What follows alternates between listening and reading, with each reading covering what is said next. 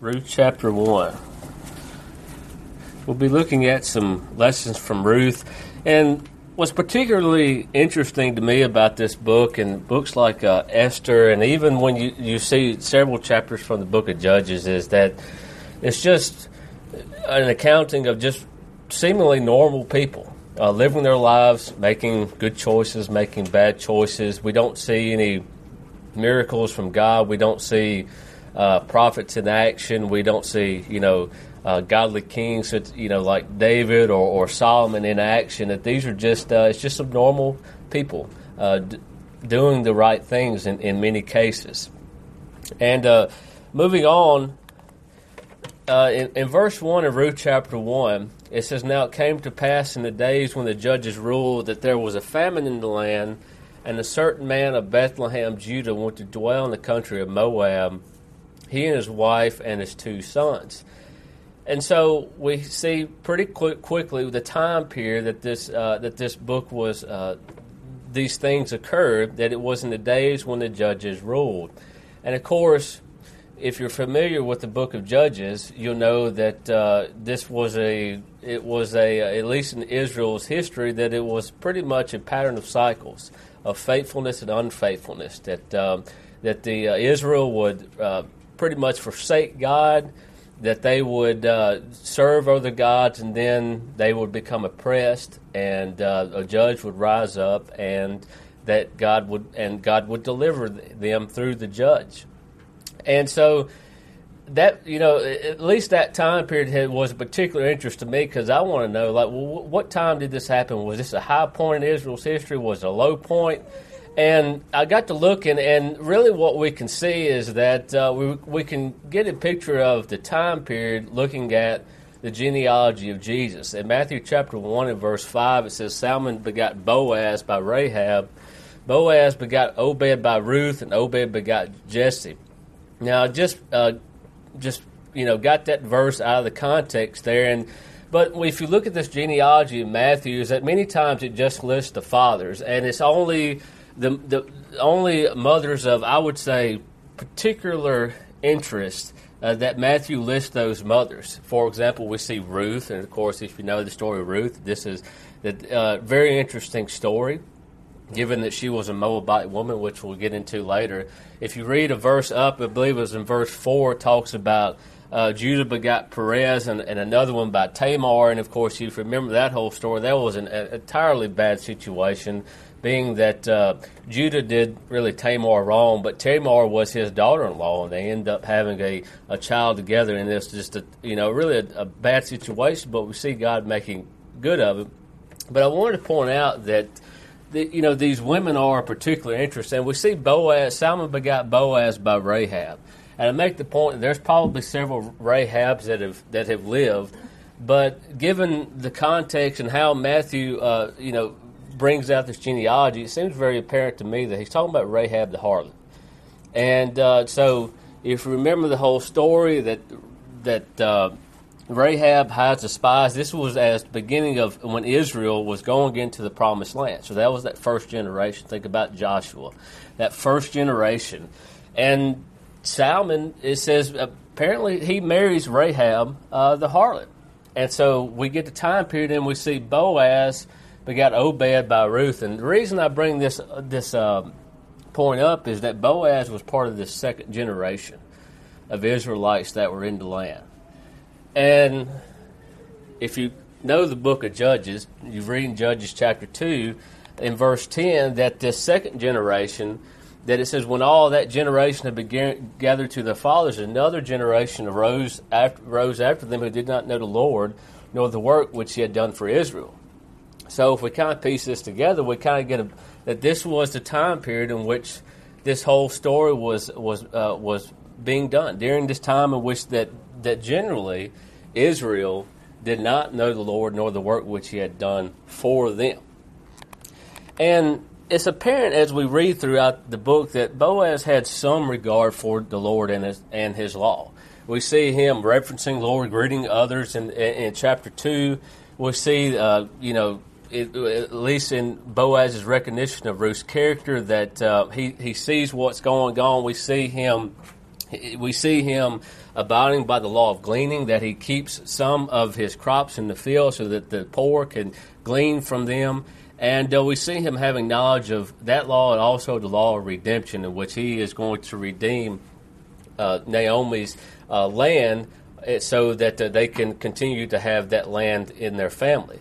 Now, what's interesting here is you see all these references to God by the individuals here. We see when Naomi and Elimelech, they go over to Moab, that Ruth knows of God. So there was at least some reference towards God there. But I want to also, want to make the point that, within all of this, that not knowing the Lord does not mean to not know of God. This is not meaning, well, they just forgot about God. Because we see a lot of people knew about God in Israel here in this story. And even throughout the time, we see where it's not just that they just forget about God and serve solely these other gods, that they were mixing in this worship of the Lord with this worship of other gods as well. We see in Judges chapter 2 and verse 11 and 12, it says, "Then the children of Israel did evil in the sight of the Lord and served the Baals, and they forsook the Lord God of their fathers, who had brought them out of the land of Egypt. And they followed other gods from among the gods of the people who were all around them, and they bowed down to them, and they provoked the Lord to anger." So we see that they didn't know the Lord, they served these Baals, and in Judges chapter 2 and verse 22, we see where God allows some of these people that Joshua didn't drive out to remain in the land, and the reason he did this, it says, "So that through them I may test Israel, whether they will keep the ways of the Lord, to walk in them, as their fathers kept them or not." So this is, tying in this concept of knowing the Lord, that is tied in with the fact of keeping the ways of the Lord. And them not knowing the Lord meant that they didn't keep those ways. And if they, and that would mean putting away these false gods. So an important lesson for us that when we talk about knowing the Lord, you think about what John talks about, those that are of God or of Christ, those that keep his commandments, those that that truly love him and serve him faithfully. 2 John, those that don't abide in the doctrine of Christ, they don't have God. So we can kind of understand what this idea of knowing the Lord means. It is not just, well, I have some mental knowledge of this God and I believe that he exists. There's more to that.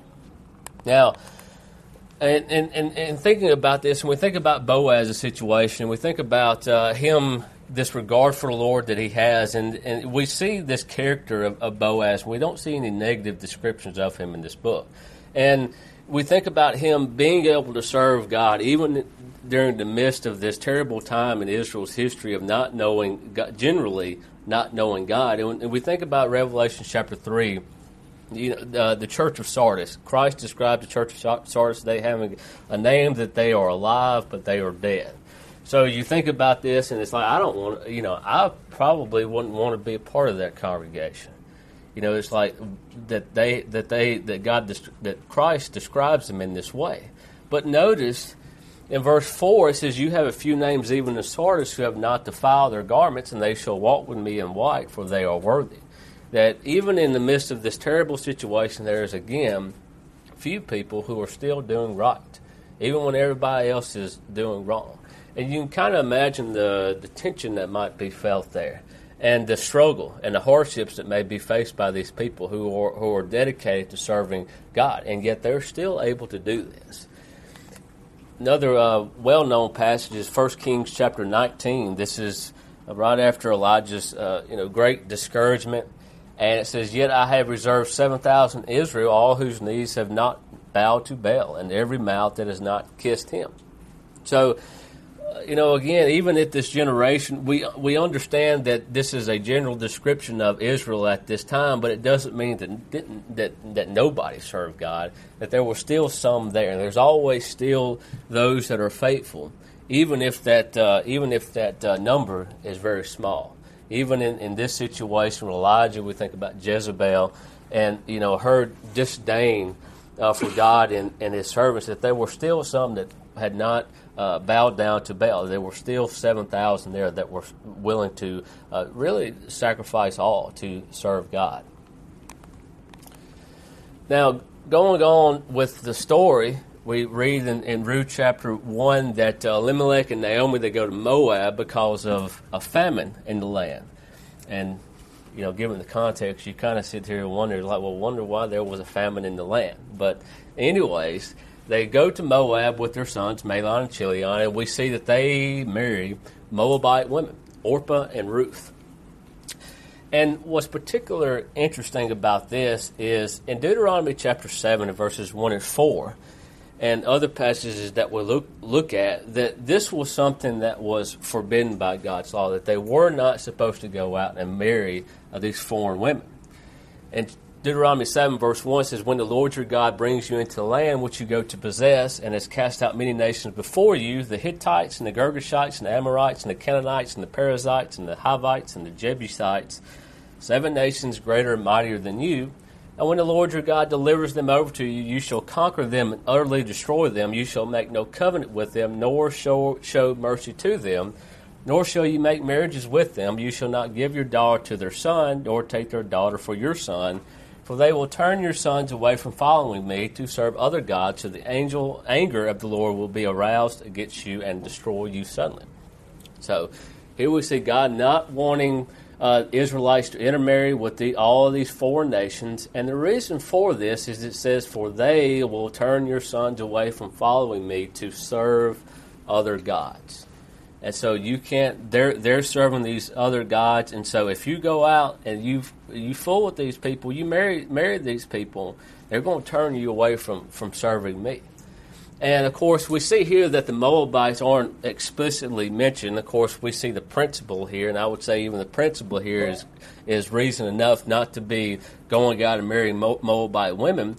But also in Ezra chapter 9, verses 1, 2, and 4, that we see a specific example in which Israel, of course, this is after the captivity, they had returned to land.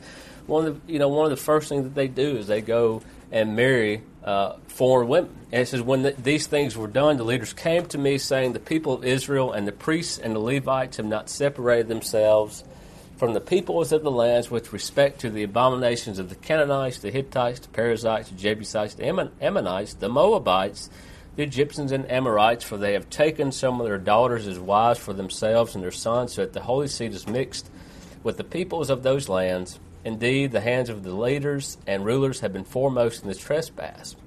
So we see that they take these Moabite women, and we see in verse 2 that they have trespassed, and in verse 4 it says, "And everyone who trembled at the words of the God of Israel assembled to me because of the transgression of those who have been carried away captive, and I sat astonished until the evening sacrifice." So they weren't supposed to be doing this. They were supposed to be separating themselves. And the reason is that they would be seduced to follow these other gods. We see that in Solomon's case, marrying his wives, that they seduced him to follow these false gods, even when we see him being so faithful in his younger years. And we see that Israel has had a bad history of Moabite women. This was several years before, and seemingly you would think that this was probably, that those in Israel during the time of Ruth were probably know a little bit about this story. In Numbers chapter 25 and verse 1, it says, "Now Israel remained in Acacia Grove, and the people began to commit harlotry with the women of Moab. They invited the people to the sacrifices of their gods, and the people ate and bowed down to their gods. So Israel was joined to Baal Peor, and the anger of the Lord was aroused against Israel." So we see that later in Deuteronomy we see that don't marry these women because they're going to seduce you to serve other gods, and we see this happening beforehand with its situation at Acacia Grove, that they would commit harlotry with the women, but then they were invited to partake in these sacrifices of their gods, and we see the Lord's anger was aroused. We see later on that there was some very quick and decisive action by Phinehas that was able to, stop this plague. But they did exactly what God warned them of. God warned them of if they were going to attach themselves to these foreign women. So going back to the situation of Ruth, that it's Elimelech and Mahlon and Chilion, they're doing something they ought not to be doing. And, of course, we'll see the rest of the story and how that turns out. So at least in this context, this is very interesting. And looking at it, if all we had was the first part of chapter 1, you would probably be thinking this probably didn't turn out too good. But we'll read later on of actually that there is good that comes out of it. Now, another interesting note, Deuteronomy chapter 23, dealing with these Moabites, that they could not enter the assembly of the Lord. Now, obviously, that means that it does not mean that they can't become a proselyte, but there were going to be there were some things that they could not participate in with Israel. We see that in verse 3, an Ammonite or a Moabite shall not enter the assembly of the Lord. Even to the 10th generation, none of his descendants shall enter the assembly of the Lord forever, because they did not meet you with bread and water on the road when you came out of Egypt, and because they hired against you Balaam, the son of Beor, from Pethor of Mesopotamia, to curse you. Now, you think about this for a minute, and we'll look at a little later on of Ruth, this dedication that Ruth has to her mother-in-law, Naomi, that she's willing to go to this foreign land, go to Israel, and be with her, to serve her and to serve God. And recognize that this is what she's putting herself into, that she's going to be excluded from some things.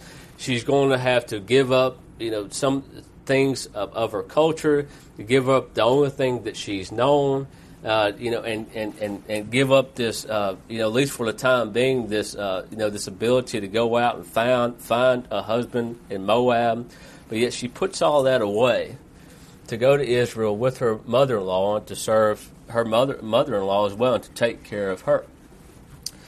And, moving along, at least, and going along with this idea that we see that there are advantages of being a Jew. We see that Romans chapter 9, that they were a chosen nation, that they had things that no other nation had. And yet, it makes clear that this does not mean that God didn't want these non-Jews from serving Him. We see in Romans chapter 1 that there were invisible attributes that anybody could see, and that they could know and serve God. And we see in Acts chapter 10 the situation with Cornelius still serving God. And so this does not exclude them from serving God in any way. But yet there were benefits of being an Israelite, and that there were certain works that they could partake in that others could not. Now, recognize that under the law of Christ that we are all equal. If you were watching on Facebook on Thursday, we had a lesson on partiality, and that there's this standard that's given for all, in which if you do if you work righteousness, God's going to accept you. But if you commit sin, God's going to hold you accountable for that. There's no money, there's no jobs, any you think about any connections that you may have in this life, it's not going to work with God. And any of those benefits and privileges don't work out. You're all going to be held accountable, and all have the same standard in which you're going to be judged. And in Galatians chapter 3 and verse 28 says, "There is neither Jew nor Greek, there is neither slave nor free, there is neither male nor female, for all are one in Christ Jesus." So you're all equal. You all have the same footing with Christ. Now, with that being said, I think that we have to understand that this does not mean that all Christians have the same works given to them. We think about Ephesians 4, think about the body and these different offices and these different members, that there's going to be different works for these members. The eye doesn't have the same function as the ear. The arm doesn't have the same function as the leg. There's different works, and some people they're just excluded from them. For example, in Titus chapter 1 and verse 6, you talk about the qualifications of elder. It says, "If a man is blameless, to husband of one wife, having faithful children, not accused of dissipation or insubordination." So we see this idea of a husband of one wife, and so it's limited to men. Kind of hard for a woman to be a husband. That this was command given by a God, that this is who was going to be the elders, but also having faithful children, not accused of dissipation or insubordination. So, those that have unfaithful children or don't have children, there's certain qualifications that they don't meet, and so they cannot be an elder. We also see in 1 Timothy chapter 2 and verse 12, says, "I do not permit a woman to teach or to have authority over a man, but to be in silence." So men can do things that in situations that women can't do. in the situation of having authority over man, but they're to be in silence. So recognize that we're all equal, but yet there's different works for us. And just because we're excluded from one work does not mean that God doesn't care about us, or God is being kind of mean or prejudiced against me. We're all equal. God still values all of us, but we all have different works to do. And also I want to point out Ruth's humility. She was willing to go to a foreign land and serve her mother-in-law. We've already kind of briefly talked about this, but in verse 16 of chapter 1, it says, Ruth said, "Entreat me not to leave you or to turn back from following after you, for wherever you go I will go, and wherever you lodge I will lodge. Your people shall be my people, and your God my God." And notice Ruth's humility here. That nothing about this was nothing about her. It's not about, I'll only go if there's some benefit for me, or if if I'll get a good job, or if I make a bunch of money, or whatever. This was nothing, or you'll find me a good husband. This was not in her mind. That she was willing to do whatever it took to go with her, even to the extent that says, "Your people shall be my people." So I'm no longer going to, attach myself to these Moabites. And it says, "And your God, my God." So I'm going to serve the God that you serve. And so we see the humility here. And I think there's a little bit of a parallel here with the Syrophoenician woman in Mark chapter 7. And this humility that she shows towards Christ. And in Mark chapter 7, verse 26, it says, "The woman was a Greek, a Syrophoenician by birth, and she kept asking him to cast a demon out of her daughter. But Jesus said to her, 'Let the children be filled first, for it is not good to take the children's bread and throw it to the little dogs.' And she answered and said to him, 'Yes, Lord, yet even the little dogs under the table eat from the children's crumbs.'" In verse 27, how Christ responds to her, you're thinking about that. It would be hard for me to, somebody call me a little dog. It's just like, I don't, and you're putting me down like this. It'd be hard to have much of an interaction with that person anymore. And yet we see this humility that she shows, and she did not. Her pride was not in this situation. That she put aside her pride because she knew that he could cast out this demon. That she had enough faith in him that regardless of what he says, she knows that he could do this. And another great lesson for us is do we put our pride? Do we put our pride, or we let our pride be a stumbling block or a wall for us from serving Christ? If there's some things that we just, I'm not going to do that because I'm too good for this, or I'm not going to deal with this individual, or talk to this individual because I'm just better than them, and I don't want to be associated with them. We see this great humility from Ruth and the Syrophoenician woman, and we always need to recognize that our pride can be a huge barrier for us to effectively serve God, and that has no place in our lives if we're going to be Christians. That we are to serve others and not be thinking about what good that we can get from these other individuals. Also, we see Ruth's unwavering devotion. We see the willingness to serve her mother-in-law, that she is, willing to forsake all these other things and really put her, at least in a physical aspect, it's a much more inconvenient situation for her.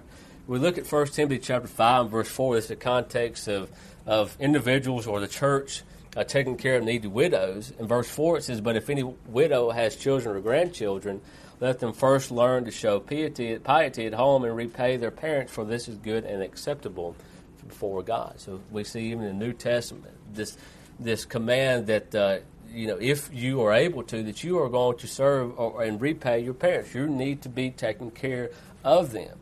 Of course, in this society, it just seems like more and more. And I've heard of and seen situations where it just seems like those children, they're only concerned about mama and daddy's money. They're not really concerned about their well-being, but they are definitely concerned about their inheritance and what good that they can get from that. And it just seems that as society gets more and more selfish, that we see this this command to repay their parents or take care of them as best as you can just seems to be getting thrown to the wayside. But we have to recognize that this is what we ought to do, that we are to show piety at home, but also you repay their parents. So you take care of them as you can. We see in Luke chapter 9 and verses 59 through 62 that this idea of not letting anything get in your way of serving Christ, even if it's family, even if it's jobs, whatever it may be, you put those things aside to serve Christ. And I think this is kind of parallels to Ruth putting all these other things, her past life aside, in order to serve her mother-in-law. In verse 59 it says, "Then he said to another, 'Follow me.' But he said, 'Lord, let me first go and bury my father.' Jesus said to him, 'Let the dead bury their own dead, but you go and preach the kingdom of God.' And another also said, 'Lord, I will follow you, but let me first go and bid them farewell who are at my house.' But Jesus said to him, 'No one, having put his hand to the plow, looking back, is fit for the kingdom of God.'" So we see here that Christ tells another, "Follow me." He says, "First let me go and bury my father." We see, "I will follow you, but let me first go and bid them farewell who are at my house." So these different things that come up that will cause somebody to maybe not serve Christ at its fullest potential. And of course, what Christ is saying is He's not saying don't ever bury the dead or don't ever bury your kinfolks. What He's doing here is, in this particular instance, is making the point that you can have nothing that stands between you and serving God. In verse 62, "No one having put his hand to the plow looking back is fit for the kingdom of God." That if you put your hand to this plow serving God and then you turn back to the principles of the world, you're not fit for the kingdom of God. We see that in Hebrews chapter 10 and verses 37 and 39 as well. It says, "For yet a little while, and he who is coming will come and will not tarry. Now the just shall live by faith, but if anyone draws back, my soul has no pleasure in him, but we are not of those who draw back to perdition, but of those who believe to the saving of the soul." So he who is coming will come, will not tarry. If anyone draws back, my soul has no pleasure in him. This verse is interesting to me, at least when you think about this doctrine of once saved, always saved, that if anyone draws back, well, even if that means anyone, even if he's a Christian, but he says, my soul has no pleasure in him. So this person that draws back and God has no pleasure in this person, how is he fit for the kingdom of God? How will he make it to heaven? I think the writer's making it pretty clear that we ought to always strive to completely follow him always, and if we will draw back, we're going to be drawn back to perdition. And we are called to believe, continue to serve God regardless of what's going on.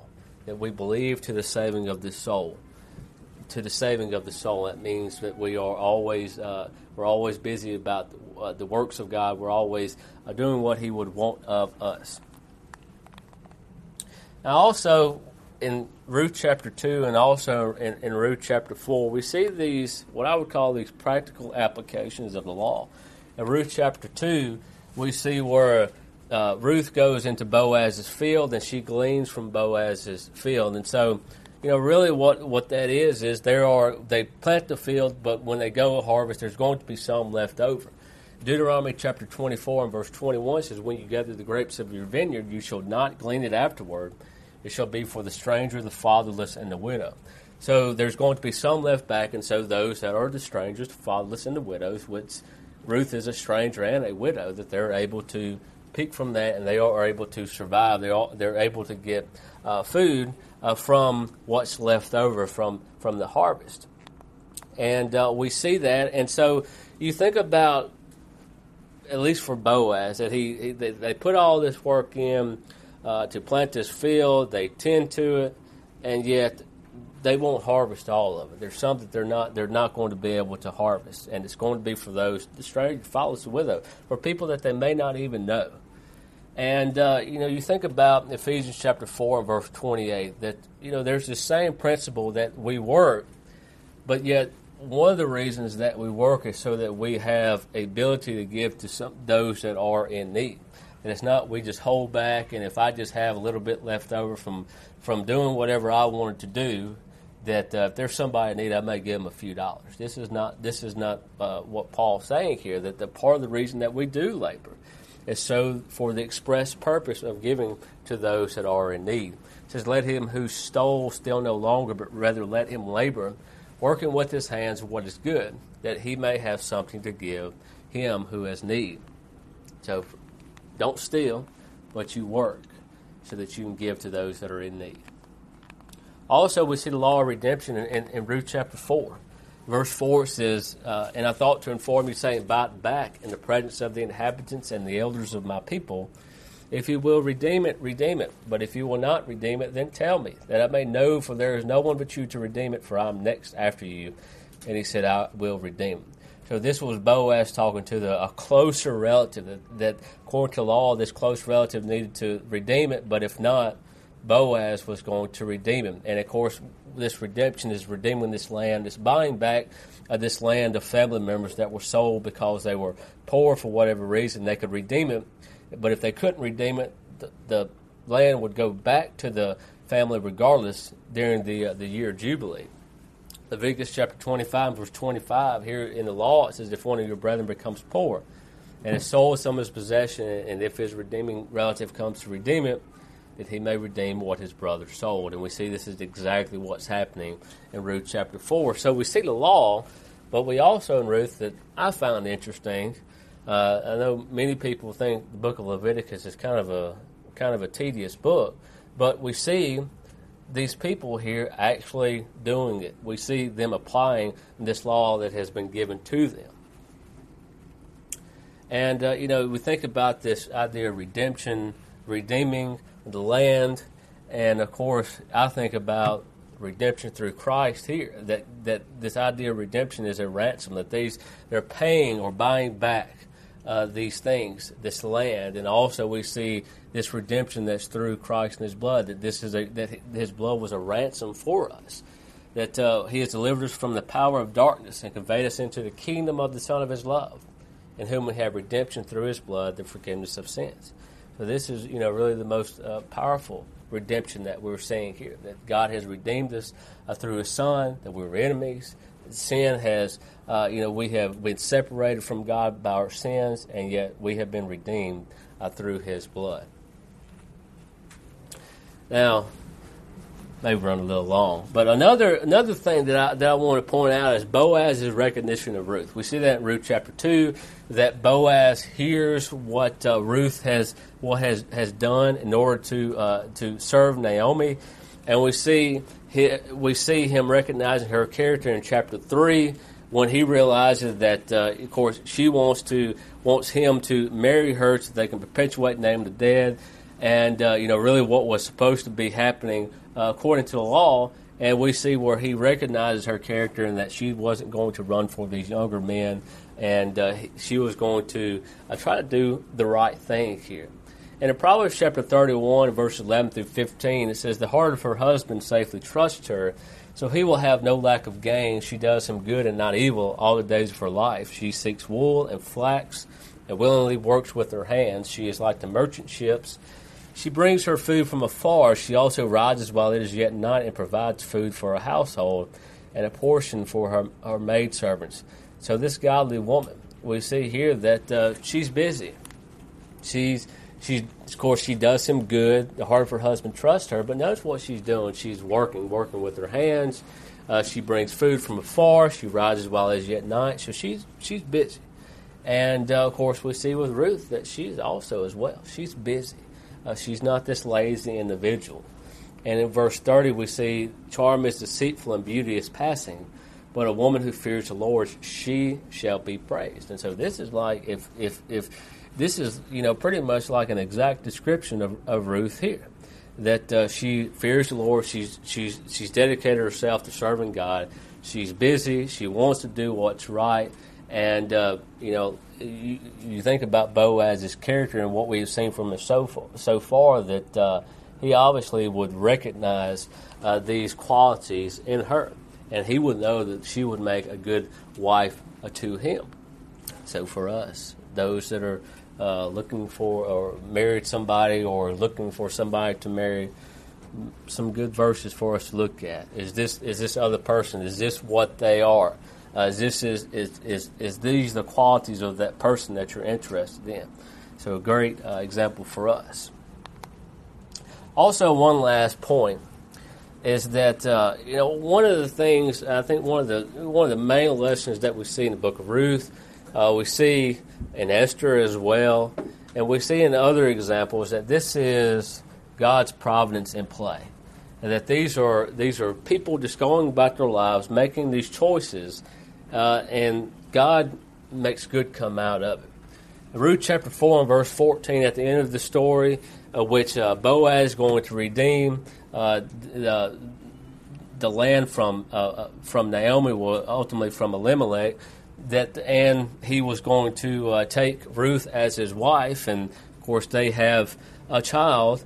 And in verse 14 it says, "Then the woman said to Naomi, Blessed be the Lord, who has not left you this day without a close relative, and may his name be famous in Israel. And may he be to you a restorer of life and nourisher of your old age, for your daughter-in-law, who loves you, who is better to you than 7 sons, has borne him." And Naomi took the child and laid him on her bosom and became a nurse to him. And the neighbor women gave him a name, saying, "There's a son born to Naomi." And they called his name Obed. He is the father of Jesse, the father of David. So this terrible situation, of course, Naomi, not that long ago, she's thinking, well, I'm done. My husband is dead, my sons are dead, and there's just not a whole lot left for me in this world. And we see here God making good out of it. That with Ruth, she marries Boaz. They have a son, and we see in verse 17 it says there is a son born to Naomi. So this the family of Naomi and Elimelech, they're going to be able that family is going to be able to continue on. And we see where the son, his name is Obed, and he is the father of Jesse, the father of David. So we see the lineage of David continuing on. And ultimately we see that the lineage of David being the lineage of Christ. And I already said this, but God accomplishes His will using the free will of many individuals, that they are just making these choices, and we see God working things out. And I think that we have to recognize that we cannot think that He's still not doing those same things today. That God is still accomplishing His will, even while we have all these individuals making these choices, that God is still able to work those things out. And I think that's an indication of God's power, that even in the midst of all these people making these choices, God can still still get His will done. That He doesn't have to be directly manipulating every individual in order to accomplish His will. It's kind of hard to think about, but we see this is what's going on. And of course, we see Judah and Tamar, we see Rahab the harlot, and now we see Ruth, a Moabite, the lineage of David, and also the lineage of Christ.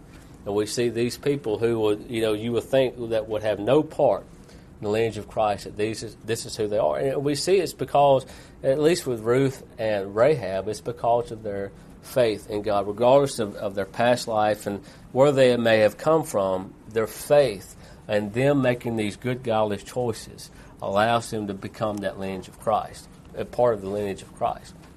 Now, that's the end of my lesson. I hope it's been useful for y'all. I just kind of looked at these high points of Ruth, and I think it's at least interesting points for me, and I think there's a whole lot more that we could talk about in this book. But, of course, we didn't talk a lot about how to be saved or how to live a good Christian life, but we did see applications of that in Ruth's life. We see several scriptures that tie into that, and recognize, like we see in Colossians chapter 1, that we can have redemption through Christ's blood, forgiveness of sins, just as Boaz redeemed this land, that Christ can redeem you from your sins. And so we ask if anyone here is not a Christian and would want to become one, certainly like to talk with you about it and do whatever we can to get that done. And also for us who are Christians, that we may have fallen away, we may have turned back, like we see in Hebrews chapter 10, that we need to turn back to God if we are in that particular situation. And, if you need the help of the saints for that, you need to confess anything, we'd certainly like to do that for you as we stand, as we sing. Will you come?